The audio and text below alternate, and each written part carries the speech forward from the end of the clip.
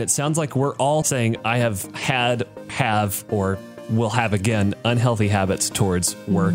You need to know that you are allowed to feel content, because I think that the thing that's being pushed that we're all seeing is that being content means you're dead in the water, and that being content means that you're losing. It's this losing mentality. Yeah. Like if you settle, if you're content, you're falling behind. And that's not what this is about at all.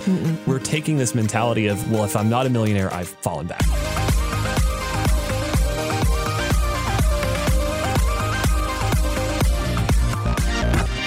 Welcome to the Real Talk Podcast from Real FM. Here's Ansen, Kara, and Isaac.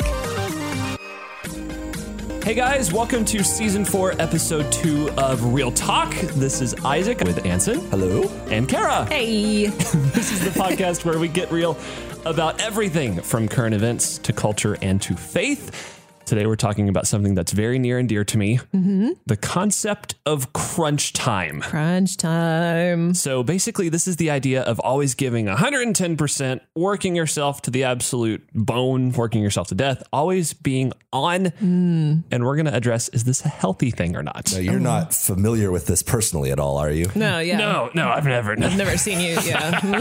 By the way, guys, we're live streaming on Twitch, and we're on the Reddit right now. And I have my Patreon page up if you want to donate to all of my causes that I'm running. Yeah. So this whole concept of always being on is driven by so many of these factors, social media, pop culture, entertainment, also maybe even just the way that we live as Americans. It's kind of exhausting. And everybody, I think, understands this to some level. I mean, either that's your mode just by default and you're always this way, or even if you're not that type of person, you're probably still experiencing this seasonally, right? I mean, whether it's a certain day of the week or a few weeks at a time or a few months at a time or whatever. I think we all go through these periods where you feel like you have no choice. You have this obligation to work really hard and maybe overwork yourself. And I think we've all been there. 100%. So we're going to jump into that and talk about it and maybe not reach a conclusion where we solve the problem for ourselves and for everyone else. Speak for yourself, Isaac. I know. We're going to solve this problem. Yeah.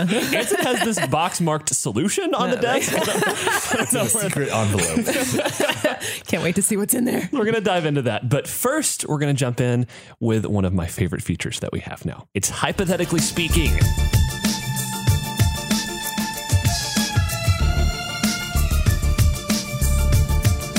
Guys, I have a good one for you this week. Man. I'm so ready. I love these. So here's the situation. You and 99 others are selected to hide in a game of Northwest Arkansas hide and seek. Another group of 1,000 people are seekers. The last hider to be found wins $1 million. Ooh. Seriously? Okay. Wow. $1 million. I like that. Okay. Here's the deal. You have to stay within the borders of either Washington County or Benton County at all times. Ugh. You can't break any laws. You have 24 hours before the game officially begins.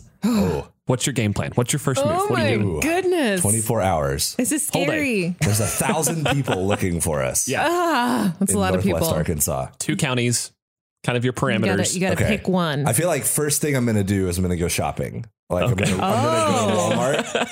And I'm going to start, I'm going to get some like camping supplies. Wow. Okay. Wow. I didn't think about Smart. that. Yeah. Going to go get some food, some non-perishables. Yeah. Maybe a tent. I don't think anything perishes within 24 hours. But how long? That's true. Yeah. I have 24 hours to start the game. To prep. You don't know how long you're hiding. Like, that's this could fair. be a long game. That's Right? a good That's point. fair. I mean, there's how many of us that are hiding? You said like 100 of us 100 that are hiding. Yeah. So how long is it going to take them to find? You have to be the last man standing. Right. Yeah. Right. So if it gets down to like 2 or 3 people, you could be playing this game for weeks. Oh my goodness. Oh man. Right. That's true. So That's true. smart. Yeah. If I'm going to be playing this game for weeks, I've got to have some like survival gear. I got to have some food. Okay. That's really smart. Because I might be in this for the long haul if I'm going to win. All right. So I'd say because now you brought up all these little contingencies I hadn't thought of. So now my first plan is to go get my husband immediately and say, help me figure this out, because he's so good at logistical and like survival stuff. And I'm literally like, okay, if we hadn't like talked about it though, what would your first move have been? Right. What were you going to go do? This is in isolation. This is in a vacuum. Because like if you're a competitor of mine, I wouldn't be giving away. You wouldn't be giving away your secrets. So I probably would have just gone and hid somewhere and then been starving pretty soon and been like, I would have been like, like, wait a minute, how long is this going to take? Ansen's in a creek somewhere with gallons and gallons of like soup and peanut butter stashed away. I have like a latte. Kara's over there in the broom closet with her latte. Going like, how long is this going to take? Day 99. Like an hour. Okay. I did think the first thought I had was I've heard that there are some like tunnel things underneath Siloam Springs. Yes, the rumored tunnels. I don't know if that's a thing, but I would probably try to find those. Okay. And see what I could do. But you make a good point about all these survival things. So I'd probably last about 6 hours in there, and then I'd be like, that's the question, is like a hiding spot. I was trying to think about this. What's a sustainable hiding spot? I'm like, part of me thinks like my first thing was like, all right, go get a tent, go get the survival gear, go find a spot out, I don't know, somewhere in the woods hills in Washington County somewhere. Exactly. And just hang out. Right. But I feel like 1,000 people looking for us is a fair number of people. And I feel like that's a place where like a lot of them would immediately go. Like that's a good people point. are immediately going to go out to like the obvious crazy kind of wilderness places. And probably the tunnels too, if they exist. Yeah. And so then the thought occurred to me, would it actually be better to kind of do like a hide in plain sight kind of a thing, and just hang out in like an alley in downtown Bentonville or something? I don't know. Like, has this hobo always been here? Yeah, just like put on, like a fisherman's hat, and like some sunglasses, pull it way down over my eyes. So dress like Isaac then. Exactly. They'd be like, oh, that's Isaac. That's cool. What's up, dudes? He's not in the game. He's not in the game. I don't know. That probably wouldn't work well because the police would probably, especially like in Bentonville, would be on me like immediately. Yeah. Be like, what are you doing here? You can't stay here. Yeah, for sure. How do you hide from 1,000 people? This is a good question. Yeah, you could hide in like the clothes racks in like a Target or a store or something. Also doesn't feel sustainable. Yeah. The sustainability factor makes the hiding in plain sight one pretty hard. I feel like. You might want to look at 24-hour restaurants, maybe waffle houses, things like that. Something where you can like pop in really quick, get sustenance, and leave. I don't know. That's a good call. I'm just picturing Kara like coming in disheveled after 2 days of food, like grabbing a single egg from Waffle House and then sprinting away. She's like, it's been 14 hours. Who was that? She had a raccoon in her purse. I mean, I assume you can be on the move. Yeah. Okay, well that helps. Now, one thing I did think of though, when it said breaking the law is not allowed, is like trespassing. Right. Oh. So you'd have to kind of be careful with that. That's tricky. There's probably a lot of like private property or something. I don't know if that would count, but I think I would just like hop from friend to friend's house and be like, hey, I'm going to come hang out with you. Like just go hang out with a different friend every couple of days. All right. Yeah, let's say that's not a bad idea. Like you try to hide in friends' houses. Right. Like, how are they going to get in? How are they going to find you in the house? Right. 100%. Let's say, okay, you're down. It's the last, let's say 10 people. Where do you hole up? You have to pick somewhere to hole up while the rest of the 10 people are getting found.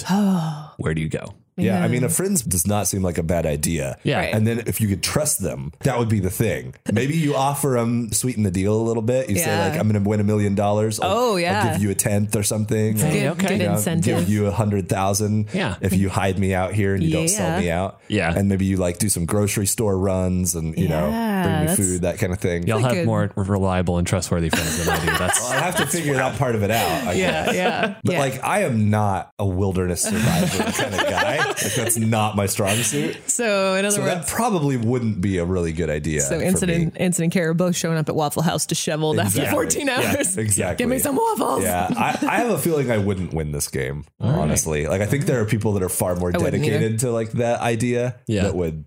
I think would beat me out. I think my husband could rock this game. Like Cody could probably kill that. He would win. Cody would be finding other people hiding it and expose them. Exactly. Like, sees me, like plants a flare next to me and runs off. Throw like, Ansen out. All the seekers show up. I'm like, dang. Oh man. Yeah. Obviously, I probably wouldn't have thought of this myself, but I'm going to steal your idea and say I'd offer 6 figures to a buddy. And try to hide out in their house. Because then you can have food and indoor plumbing and Netflix and all the things. Then at least if you hide out for like a month and still lose, it wasn't miserable. Just had a little vacation. Exactly. It's not so bad.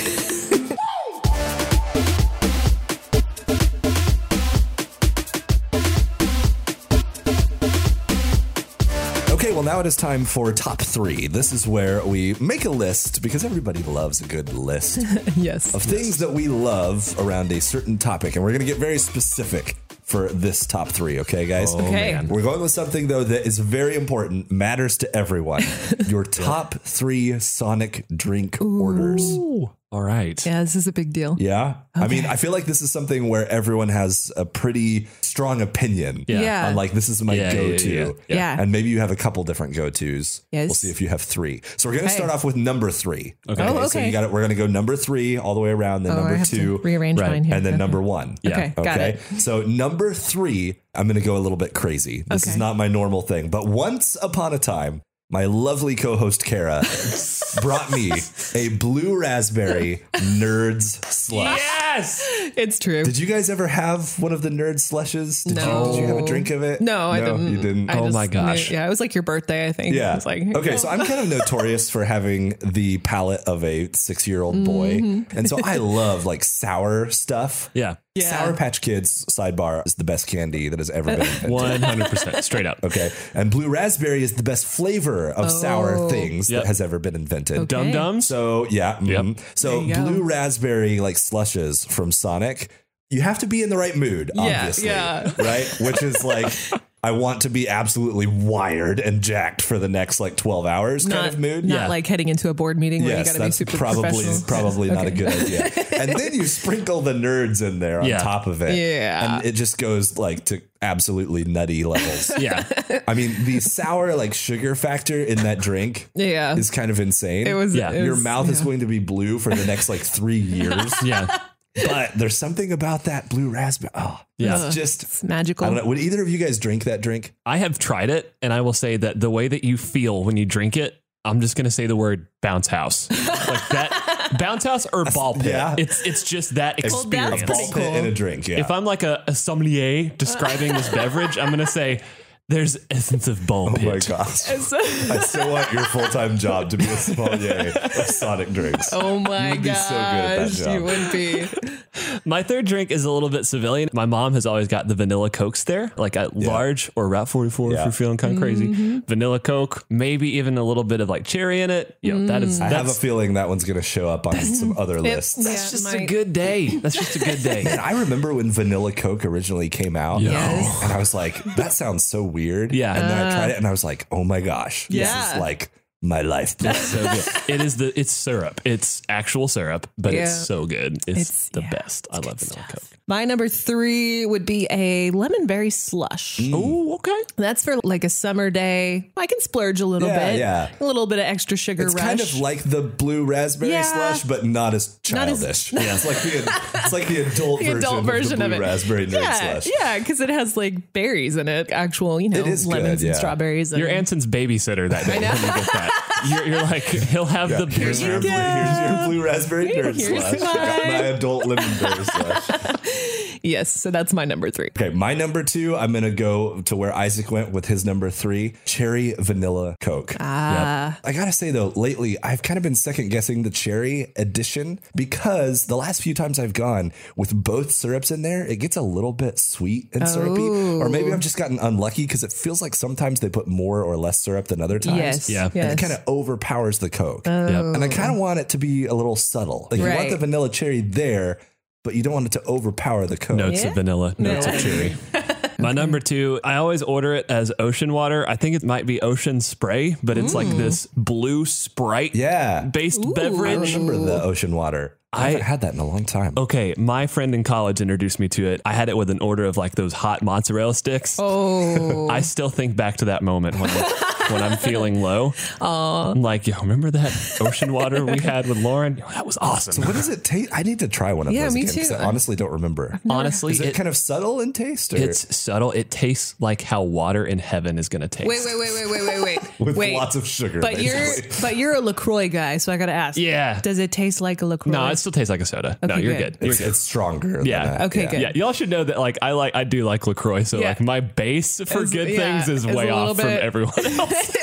I remember being big into the ocean water drinks when I was younger. Yeah. And I haven't had them I've never had one later, so I need to try them. So are they supposed to be good for you or not really? It's No. I think it's lots of like added sugar. Okay. Kind of thing. It's a little bit more of a subtle like soda beverage. It's Sprite based. So gotcha. Yeah. Okay. Well, my number 2 is another classic. I'm not going too crazy with mine here. Is a cherry limeade. Yes. I can't go wrong with that. Is like the ultimate Sonic classic. I think. Are you extra? Do you order like extra cherries and limes in it? No. I didn't know you could do that. I didn't know you could do that. They will do whatever. They will do whatever you want. I did not know that. Speaking of them doing whatever, I once went to a Sonic in high school just because we thought we were hilarious, my friends and I, and ordered a water with every mix in the water. Yep. So we ordered a like chocolate, vanilla, orange, grape, lime, cherry, whatever. Was it water. gross? A brown water. We paid like $2.80 for it because it costs like 20 cents per mix in or whatever. And we all tried one sip and it was disgusting. We're like, why did we even do that? I think we did it because we thought we would be really funny and the lady who was taking our order would think but she was just like having it. She was like, okay.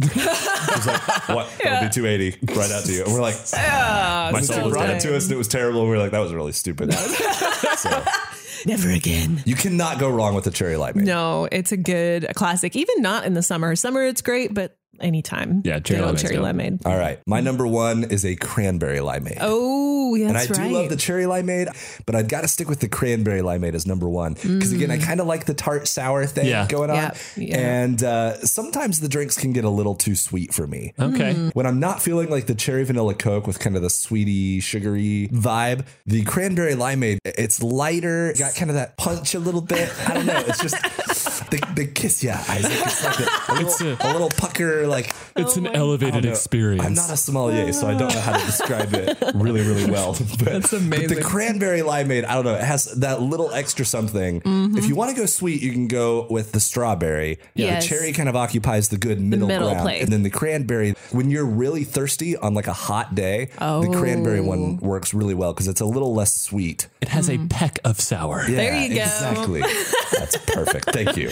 My number 1, taking it back to stained blue teeth at 8 years old, having my mind blown, the blue coconut slush. Oh, the coconut one. I forgot, yeah. It's borderline a secret menu item at this point because I think I'm the only person that still orders this. The blue coconut slush, it has to have 14 pounds of sugar in it. All of the blue dye that they put to dye like food t-shirts, all those things. It's so good. I've never had one of these and I love coconuts. Yeah, that was my beverage growing up. We would always go, I'd get a grilled cheese and a blue coconut slush. Shout out to Mom for taking me to Sonic. I do love coconut as well. Yeah, it's so tied to nostalgia that I legit ordered one for the first time in like probably 5+ years or so. And I like had a moment. I was like, whoa. Does it have like kind of a pina colada kind of vibe? It does. Yeah. It's a very like on the beach kind of drink. Yeah. It's it's good. Okay. Highly recommend. Man, highly rec. The challenge with this is that then I got to branch out of my normal 3. Like, and you know that these are safe. Right. They're tried and true, but I think I might have to try that. We'll go to happy hour. I will evangelize you for the there slush. You go. All right. My number 1 has been mentioned a couple of times in various forms. Vanilla Coke Zero. Hey, that's my Coke Zero. Okay. Yes, that's my go-to because I feel less guilty about it than like a fancy coffee drink. If I need like some caffeine because it's Coke Zero. Mm-hmm. But the vanilla is like my favorite. Yes. Okay. I'm glad we're all on the same page on the vanilla. Yeah, thing. it's a good. I feel like vanilla in Coke is like highly underrated. There's a Pepsi listener listening to this going. Honestly, I don't dislike Pepsi. No, it's fine, but like the vanilla thing, it makes all the difference. Yeah, it's good stuff. Mm-hmm. I can't do the Coke Zero though. Really? I don't think it tastes that different. Oh, it does. Okay. It's just. Have you tried it since they changed it to Coke Zero Sugar? Because it's a little different. I know they changed the name. They rebranded and supposedly changed the recipe. I have yet to try any drink that has a sugar substitute and like it. Mm-hmm. No, I can't. It just.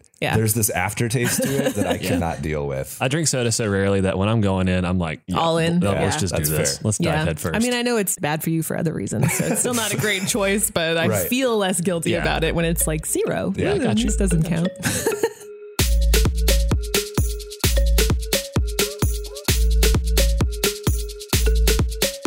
And Now it is time for a returning segment, Confession Session, which it is my turn for this week. And I just asked the guys, why did we bring this back? Because it's kind of up in my business. So this week, my confession is an epiphany I had in the shower the other day that I am pretty good at showing people compassion who have the same personality or sin struggles that I do, or people who are exactly like me, and pretty bad at showing it to everyone else.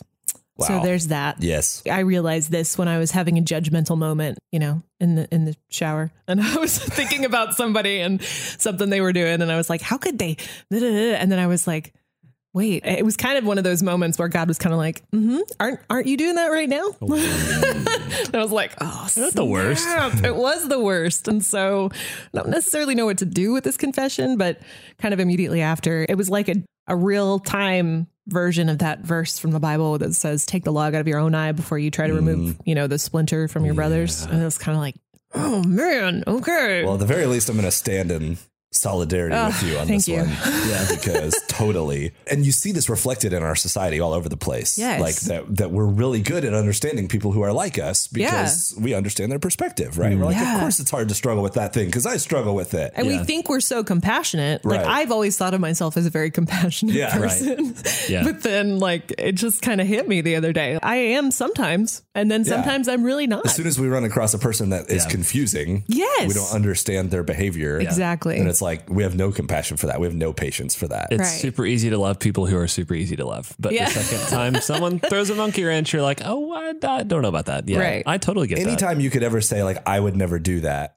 That, yes. Like, I feel like that's kind of the personification of that. Like, you see someone doing something and you go, I would never do that. Why would they do that? Right. You probably do that sometimes. Yeah, exactly. Maybe exactly like that. And you just forget or have more grace for yourself. Or maybe, in a slightly different manner than how they do it. And so it feels different to you. It feels acceptable when you're evaluating it. Mm-hmm. Right. And I don't know that a solution is to maybe surround ourselves with more people that make us mad, because that doesn't feel like a good option. But at the same time, I think exercising patience with people who drive us absolutely insane, as frustrating that is. Right. For me, it's this realization that I may not actually always be right.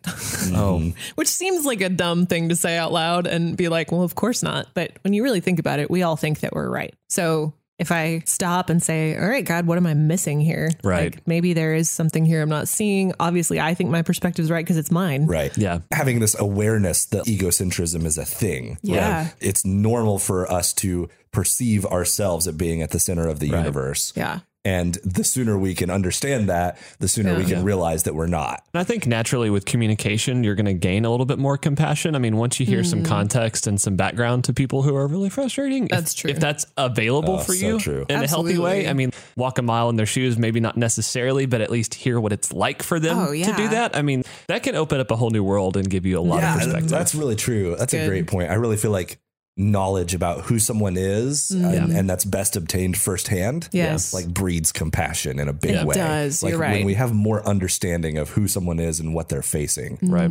There's that phrase that everyone loves to throw around about everyone's fighting a battle kind of thing. And I know it's kind of trite and cliche now, but I think there's some truth to that of once you discover what that is for different people, what they're fighting, what they're battling, that does breed compassion. It really does. Yeah. And it makes me think of something one of my friend says a lot. All behavior makes sense in context. And that's what we need a lot of times. Context. Yeah.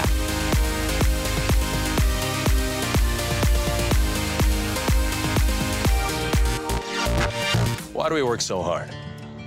For what? For this? For stuff?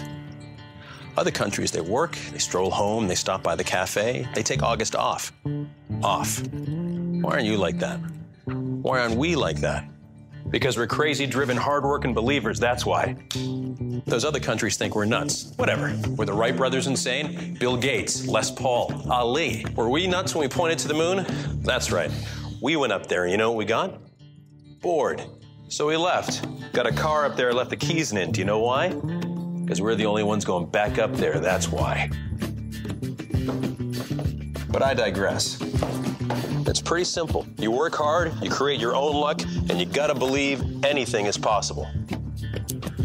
As for all the stuff, that's the upside of only taking 2 weeks off in August. N'est-ce pas? So if you're wondering, what are they talking about, this crunch time thing? I couldn't think of a better example.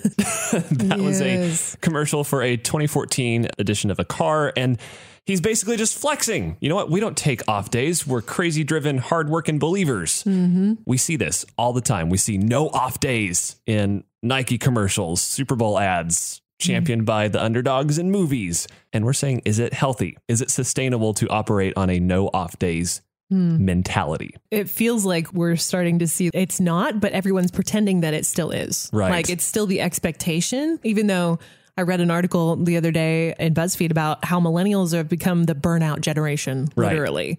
So it's like, well, something's not working right. And yet we're continuing to push this. This is the only acceptable way to be, is to hustle 24/7, no rest, no days off. One thing that I've been seeing, just because of my role here at the station on social media, is that all the time I'm seeing social media used as a way to brag about how hard you're working. This guy, Jeremy Littau, is a PhD and associate professor of journalism at a university. And he says the phrase when I was growing up was keeping up with the Joneses. Social media is putting everyone next door to you. And now we have more points of comparison for ourselves. It makes total sense. Yeah, that does make sense. I mean, because not only are you going to see the average dude that lives next door, but you're going to see the most successful people. Yeah. You're exposed to them more often. Yeah. And so you use them as a comparison point as well. So it's not good enough just to be average or above average like that guy. Yes. We've got to be elite. We've got to be at the top, right? If you want to be successful, success is all the way up here now. Yeah. The bar is so much higher. Yeah. And the pressure is so much more. Plus, all the people who are in the middle are curating their feeds to make it look like they're at the top. Right. So it looks like everyone has this figured out. Everyone's average grade looks better than it actually is. And just the way that we rank things on social media, it's just an undeniable fact that those kind of posts perform better. So like only the extreme outliers, the coolest shots from an office at 3 a.m. with that grind all the time hashtag, that's going to score way better with young professionals because it fits their brand of hard work and no need to rest. No stop. And if you're listening to this, check out the hashtags no sleep or grind never stops on Instagram. You're going to see nothing but photos of young professionals in the office, screenshot of the clock. Oh, I'm still working on this project. Yeah. I've even pulled some quotes from people who are supposed to be inspirational, moguls and real estate people. This one's from Grant Cardone. He recently told CNBC that success demands a 14-hour workday. He says, quote, most people work 9 to 5. I work 95 hours per week. If you ever want to be a millionaire, you need to stop doing 9 to 5 and start doing 95. Wow. And what? This is crazy because it brings up this whole thing that people are rallying against now. Author Nat Eliason is calling it struggle porn. He's saying a masochistic obsession with pushing yourself harder, listening to people to tell you to work harder, and broadcasting how hard you're working. Oh my gosh. I'm seeing social media as like the primary way that we do that, you guys. Yeah. I mean, we've definitely glamorized the idea of working hard. Yeah. And I think this is a classic idea. It's not necessarily a new idea that working hard is one of the ways that you can be successful, if not the primary way. I mean, I'm a big sports fan, and I think about classic sports cliches and coach quotes and all of those things. And if you ever listen to a coach give an interview with somebody after a big victory or after winning a championship, or you listen to some of these players talk in post-game conferences and things, the one theme that they're always going to come back to is we can't control our talent. That was God-given, and hopefully we have some. But the thing that we can control is how hard we work. And so if I'm in the gym practicing and shooting hoops or taking reps or whatever, if I'm doing that more than everybody else, that's the way that I can be the most successful. Right. And there are these alpha dog personalities, particularly in sports, like Michael Jordan. Not only did he have insane talent, but he was also known for having that killer instinct. He was willing to outwork and out hustle everybody else every single day. And what we're talking about is this idea that that's not an exceptional character trait anymore. That's the thing that we should all aspire to. Like we all have to be that all the time. That's our baseline. Right. Like, and then we're urged to go above that. Right. The thing that we miss is like in the NBA, the worst NBA players are incredible basketball players. Yeah. Yeah. Right. But that's not good enough. It's not good enough just to be a role player. You've got to be the best of the best. Right. And to do that, you do have to work that hard. Yeah. I mean, if you're going to be Jeff Bezos, if you're going to be Bill Gates, if that's your bar, you probably do have to work 100 hours a week. Right. Yeah. Is that what we should all be aspiring to? Right. Like, I feel like that's a big part of this question. And it would be ignorant to say that going down that path doesn't come with a cost. This has a physical wear on us. So in 2016, an Uber engineer named Joseph Thomas committed suicide. And in the weeks before his death, Thomas had told a psychiatrist that he was having panic attacks, difficulty concentrating, and constant anxiety. His widow and his father said they believed that work stress and a crazy professional environment led to that. His dad even said, if you put a hard driving person on unrealistic tasks, it puts them in failure mode. He said it makes them burn themselves out and feel like driving a Lamborghini in first gear. Oh my goodness. I couldn't think of a better example of that than driving a Lamborghini in first gear. I mean, working so hard, technically moving, but you're just revving so high. It's not sustainable. One of the places this seems to be the biggest problem is in the tech sector. I feel like a lot of these like technology companies and stuff That's true. really seem to struggle with this. The trendy thing to do is to establish yourself as a meritocracy at work, right? So you say you earn what you get. What you put in is what you're going to get out. Right. So if you work harder than anyone else, you're going to climb the ladder faster. And there's a never ending stream of people who want these highly glamorized jobs at Google and Facebook and Amazon and all of these places. Right. So if you want to get in, and once you get in, if you want to move up, you have no choice but to subject yourself to this. And there's so many people you see who have these stops on their resume, but only are there for 2 or 3 years, because it's just not sustainable. Right. They can't keep it going. Within the last week or two, one of the big companies in gaming, Blizzard Activision, just laid off over 800 employees. Yeah. Wow. I follow a lot of people in the games industry on Twitter. And so there were lots of people over the last couple of weeks who were saying, I recently got laid off, looking for new work. Here's my resume, all these things. And I read from one person yesterday who wrote a tweet thread basically saying, I always thought that if I worked as hard as I could and poured everything into my job and slept on my couch in my office and did all the right things, that I would be immune to ever being laid off. Wow. And it didn't work that way. Yeah. And it wasn't about that, probably. I mean, some corporate person somewhere identified X number of jobs to eliminate to make a balance sheet look better. And those nights on the couch counted for nothing when it comes to that. Yeah. And yet that's what we kind of put our stock in and say, if I work hard, I've been told that's the difference between failure and success, and I'll stick around. I'll be one of the people that gets to stay after times get hard. And that's not always the way it works out. What everybody's looking for is this long-term sustainable career stability, but more work isn't necessarily guaranteeing that is what people are discovering. It's just causing them to burn out and not be able to do good work. Yeah. I mean, it's not generating stability in a couple of different ways. You might still get laid off. You can still get fired. But then secondly, it's not generating stability in the sense that you're not stable while you're in that mode. No. Right. Like you just can't continue to do that forever. Right. No. And when you've made your job and your work lifestyle, your brand, it's you, when you intertwine your work and your self-worth, what happens when you do find out all of these nights that I didn't sleep, that I was away from my family, they've amounted to nothing? How do you come back after that? That has to be a huge personal crush, right? Yeah, it's a huge blow. And I think that these ideas don't just apply in terms of work. I feel it at work, but I feel like it's a little more all encompassing than that for me. This hustle culture and this never rest, keep going, work harder, try harder. It feels like there's this narrative that there's this super optimized life that's available for us. Yourself, your career, your home. I mean, Marie Kondo on Netflix, all of the different ways we're supposed to be eating and working out, and even how we use self-care. You're supposed to be doing yoga, using the meditation app, doing this. Here's all the ways you need to be optimizing yourself. Yeah. If you aren't, then you're just lazy. You're falling behind. Or you're falling behind. And so for me, I fall into this spiral of, oh my gosh, something is wrong with me. I need to fix all of these things. Right. I will buy hundreds of books on Kindle and literally sit on my couch and feel paralyzed because I don't know which problem to work on. Oof. That is how I feel in this culture of constant doing, constant hustle, never okay to rest. I have to become self-optimized. Yeah. It's all up to me. It's the goal of being as efficient as you can be to get the maximized whatever your task is. When we've made efficiency and self-optimization our goal, there's no finish line, right? Like there's no place to go. I have condoed my house. Everything is good. There's no end. You've reached the top and there's nothing there. It makes me think of like a video game where you create this character and you have all these stats, right, that you're trying to level up. We're like doing this in real life. Basically. Yeah. What's the quickest way to grind level 99 on all of my stats, right? Yeah.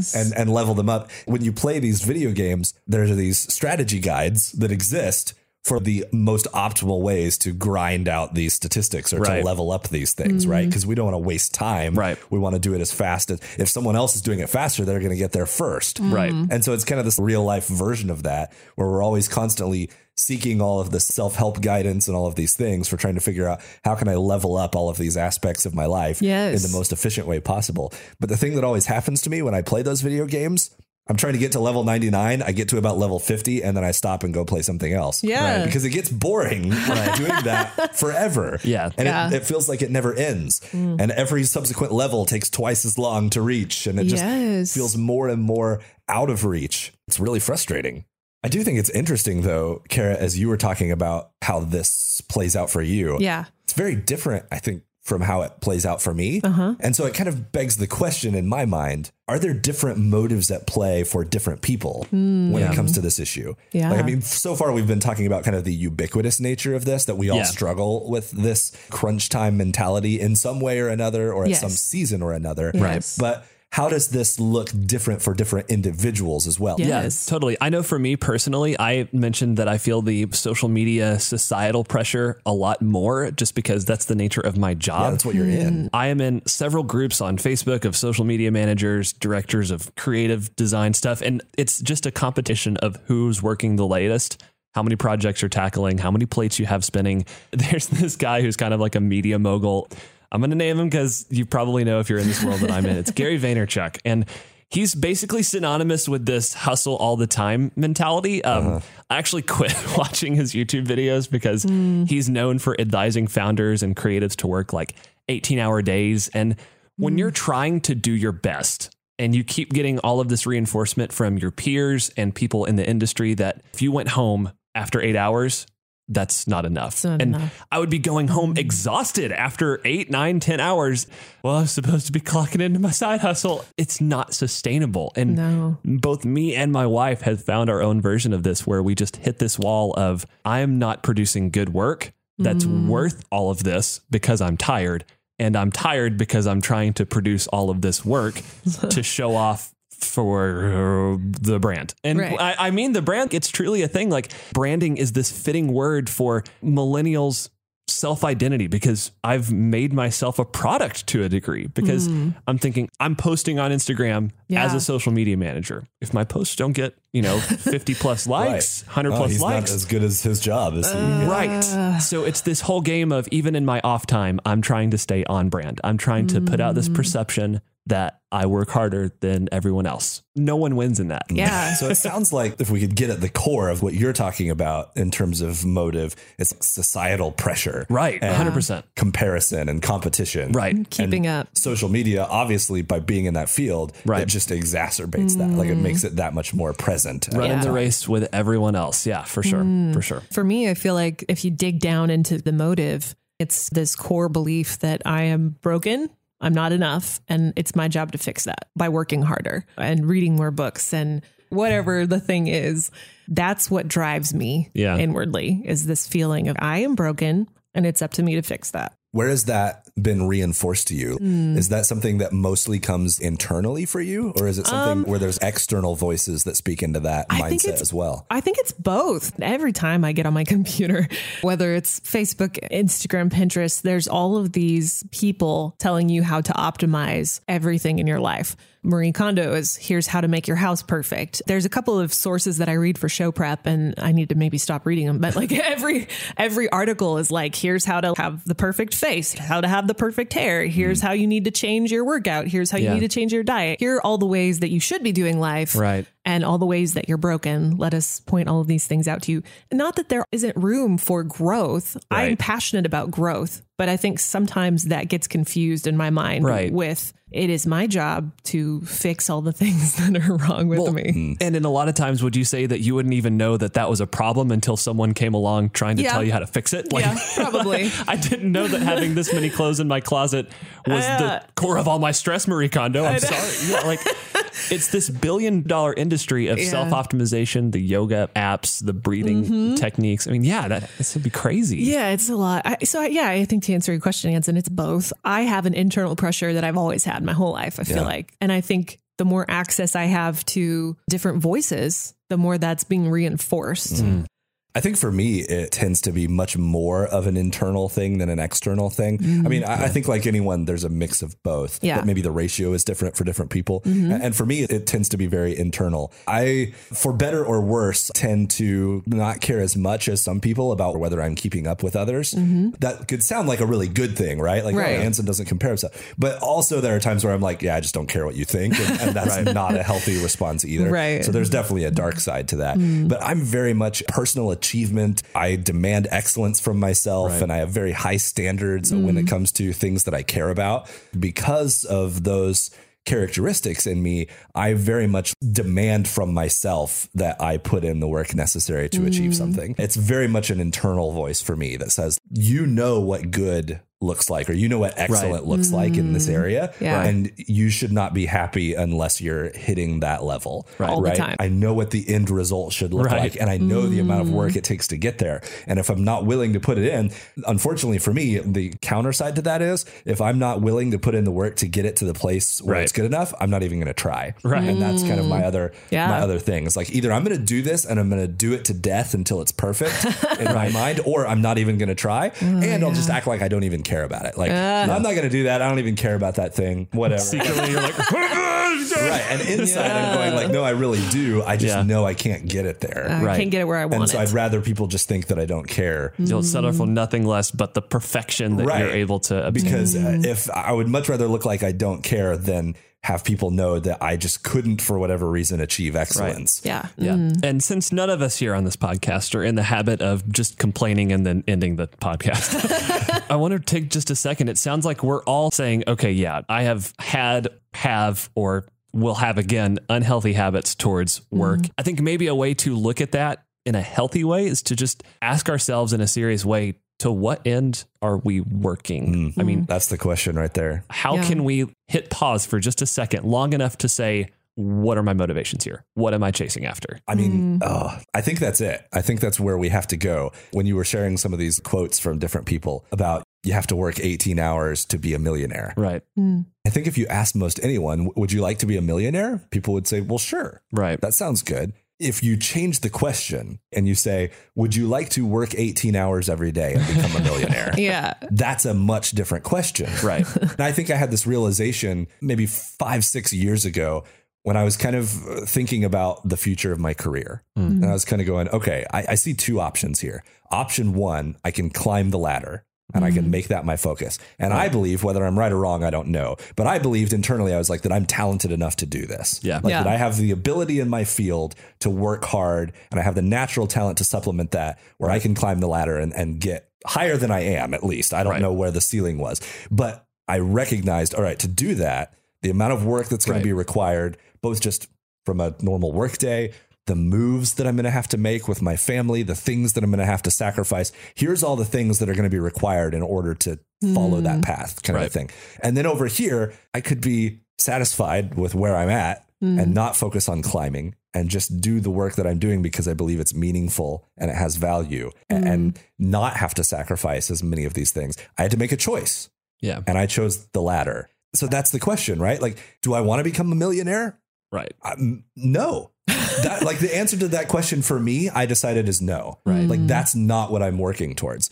if that's your goal, is to be financially successful or something, I'm not even saying that that's bad or that, well, that's not what Jesus would do. I'm just saying, like, you have to make that decision for yourself of what you're willing to sacrifice for your work. And if you're not willing to do that, that's okay. That's the big takeaway. Not everyone has to be a millionaire. Right. You need to know that you are allowed to feel content, because I think that the thing that's being pushed that we're all seeing from the Vaynerchuks, from the real estate moguls, is that being content means you're dead in the water, and that being content means that you're losing. It's this losing mentality. Like if you settle, if you're content, you're falling behind. And that's not what this is about at all. We're taking this mentality of, well, if I'm not a millionaire, I've fallen back. I like how you said that, Ansen. It's basically about the cost you're willing to pay. If you're going to pay something, what are you willing to give up or to pay or sacrifice for what you want? And what's your motive in getting there? Yeah. Like, it's kind of like budgeting almost, like when you budget your money, except for you're budgeting your time, right? And your investments in other people or in your job or in these different things. Yeah. And you just have to prioritize. You have to figure out what's the most important to you. And if the most important thing to you is climbing the ladder or making millions of dollars or whatever, you may choose to sacrifice. Maybe you just say, being married and having kids or whatever, that's not for me. Okay. Yeah. Fine. Like, you know, but if that's not what it is. Yeah. And I think for those of us in this room, maybe we're not that type of person who says, I want to create the next Amazon, right? And work 100 hours. For the record, all three of us work at a nonprofit. Exactly. Definitely not one of us. There's that. I mean, if that's your thing, be content with that. That's okay. You don't have to go chase someone else's dream.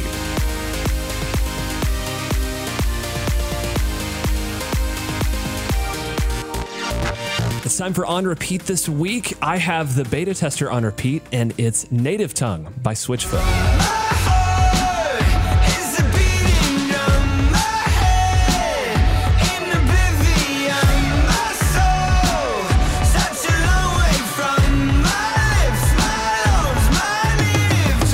Ansen, when you first showed this song to me, it was instant. Okay, this is going to be a good one. My body instantly responded with toe tapping, head nodding. Okay. Yes. This is one of those kind of like hit the road rock songs from Switchfoot that I've kind of come to expect from them. And this is kind of crazy because this is their first album out in a while, right? Yes, it is. They had kind of a hiatus. Yeah, they did go on a hiatus, I think for like a year or two or something like that. Yeah. I got to say, this is my favorite Switchfoot song in a long time. Really? Yeah. Okay. Cool. I mean, I was a huge Switchfoot fan. I mean, like Meant to Live and all of that. Like, oh my goodness. They were like huge at that point. And I loved Switchfoot. Yeah. And then I gotta say, I feel like in the intervening years, I don't know, they lost a little bit of that edge. Yeah. They seem to cater a little bit more towards to kind of the contemporary Christian music sound. Yeah. I don't know. It wasn't my favorite. And I feel like in some ways this song almost is kind of a return to that previous sound that Switchfoot had. It feels kind of like the early aught bands kind of fell off a little bit. Yeah. They softened their sound, went a little bit more commercial. And then this Native Tongue is kind of their return back to, this is what we should have sounded like all along. I would rather a band have an identity sonically like this than have kind of a bland sort of offering that sounds like everyone else. Yeah. The lyrics aren't anything that I'm really diving into deeply normally. I like to find something that's just earth-shattering and life-altering in the lyrical content, but it's a rock song, and personally, I haven't been a rock fan for a while, but this is bringing me back. Yeah, I actually like the lyrical content of the song. I do too, and I think it actually has something to offer. What do you think? Yeah, the concept of love is a language, love is our native tongue, and we've forgotten how to speak it. This is what we need to get back to, try to remember how to speak. Maybe I'm interpreting the song wrong, that's how I would interpret it. Okay, all right. We are made in the image of God, and God is love. Yeah. Right? That's how God is defined. That's a part of us. Yeah. It's kind of this idea that like we have the capability to love built into us, and we've just lost it. Like we've let it slip away. I was just kidding, guys. I thought all that. Sorry. Good call. No, really, like I love this. I was more focused on sweet Switchfoot is back. But that, I mean, I love that part of it too. Yeah. So, Absolutely. It's my turn to share a personal on repeat for this week, and mine is Vanity by ACJR and Brady James. Do you have parties in your pity corner, trapped in today by yesterday's torture, hoping you are capable of moving on, living a life where life is worth so much, gaining to have but I can't give up, trying to keep my feet set on the floor.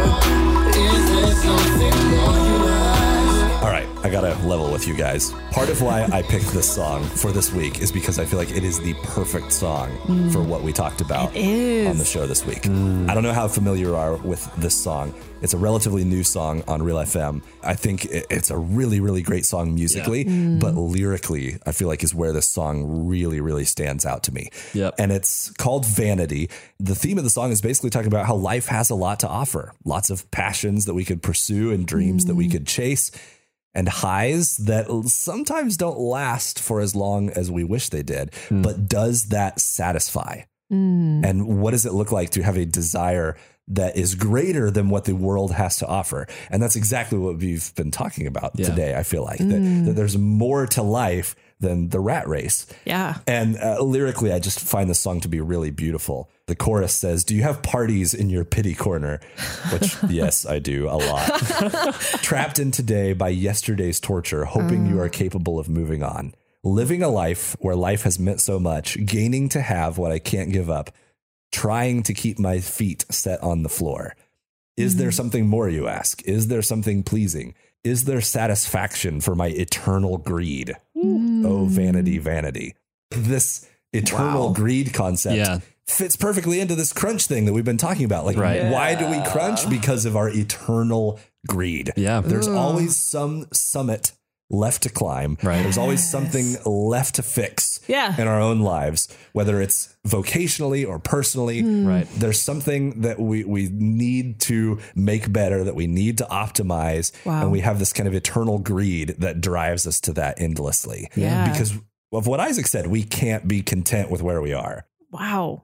Okay, that's deep. It doesn't sound like these lyrics should be this deep in the song. At least to me, kind of like listening just from the outside, it's like, oh, they snuck all this in. That's a lot. There's a lot there. A lot in these verses. Really good and the chorus is great too. So go back and listen to this song. If you've heard it once or twice and you're not super familiar with it yet, pull up the lyrics, go listen to this song again. Yeah. If you want to reflect on what we've been talking about more, this would be a great opportunity to dive in deeper a little bit on this subject.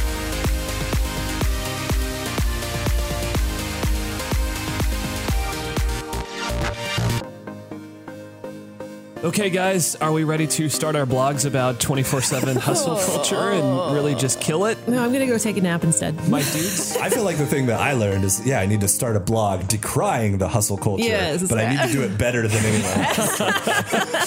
Exactly. I'm going to have the best blog about how hustle culture is stupid. Yeah, good talk, guys. But for real, on a serious note, I want to speak to you right now. If you are caught in this, if you're listening to this going, yes, I haven't felt content because I'm looking at all these messages coming in, you are allowed to feel content. Really. If you're hearing this, you're stressed, pause, check your motivation. I've had to do it every other day. It's okay. You can feel content. Also, you can take a nap.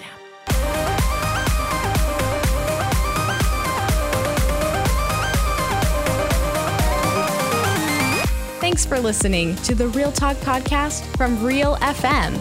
Catch Real Talk with Ansen and Kara from 4 to 7 p.m. live every weekday on Real FM radio.